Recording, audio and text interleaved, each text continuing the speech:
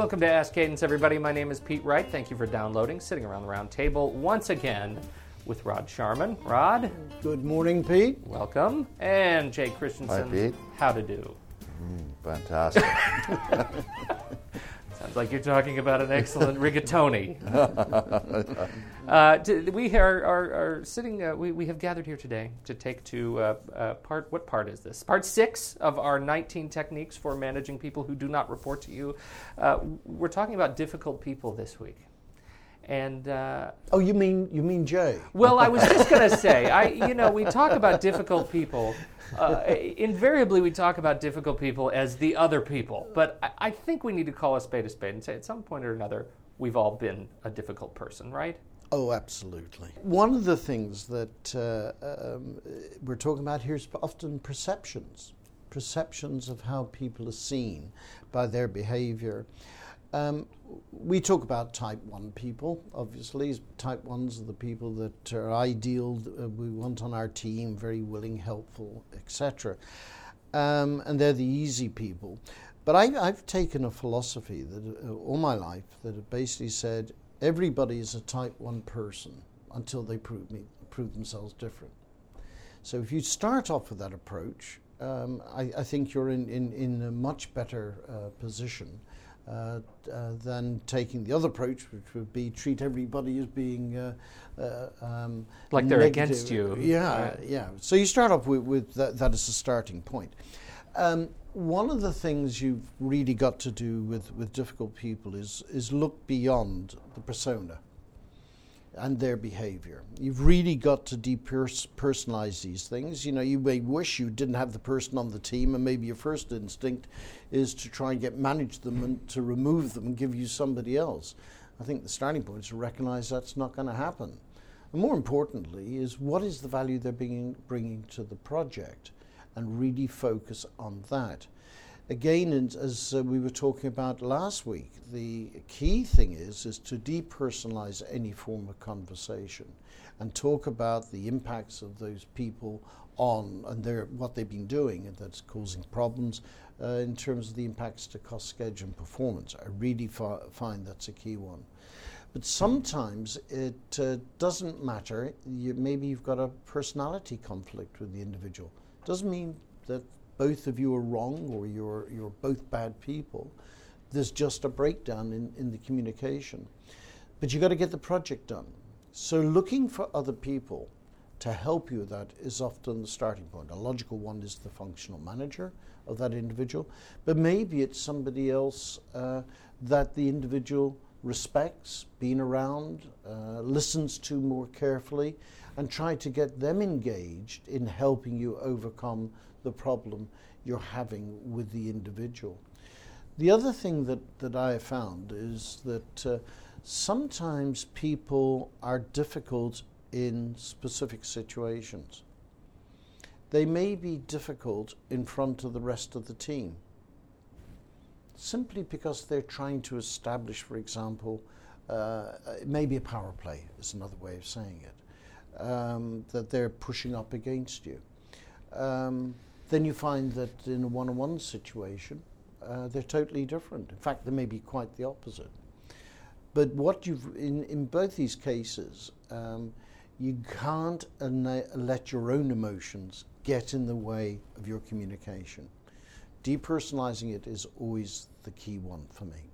I think you made a point. I just want to echo that. I think it hit me as a bit of an aha, is to remember to go back and look at how when you're depersonalizing these sorts of communications troubles, to look at how behavior impacts the project. Yes. Not how it impacts you or your relationship, but how it impacts the project. Right. And I'd like to say another word about this person that is a third party in this dealing with a difficult person.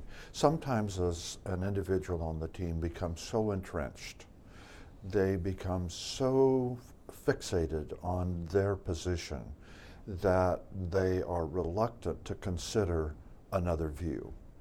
And if a project manager can get to a third person and get this person to understand the problem. Then the type 3, the project manager, and the third party can all meet.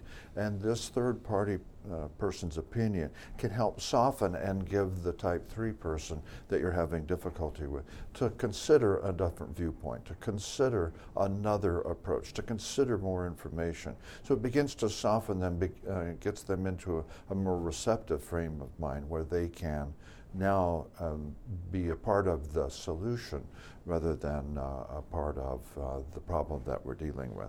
So, and Rod said correctly that people object for a huge number of reasons. And it may be that it is a social issue that they are trying to correct or fix. And if we can get them in a private environment, then we can look for an alternative approach that still enables them to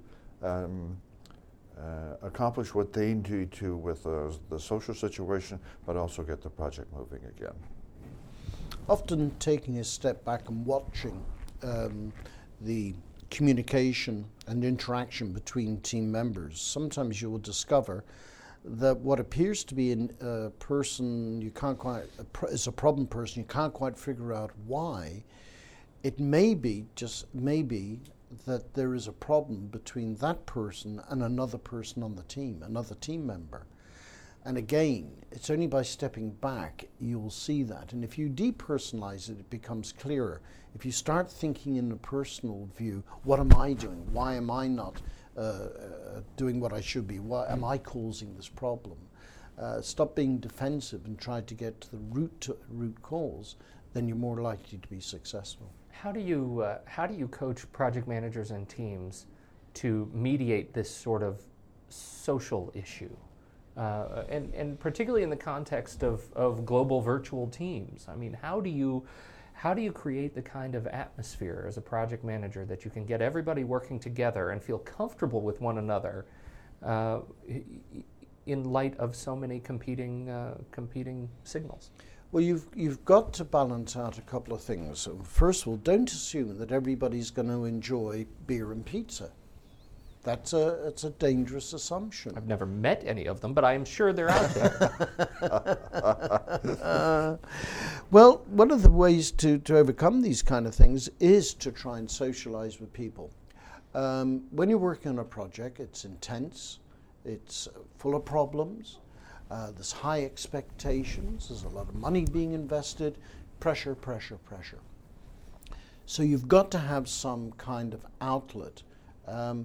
And what you've got to figure out is what is the right outlet. Beer and pizza, or is it go and play around a golf, or do nothing?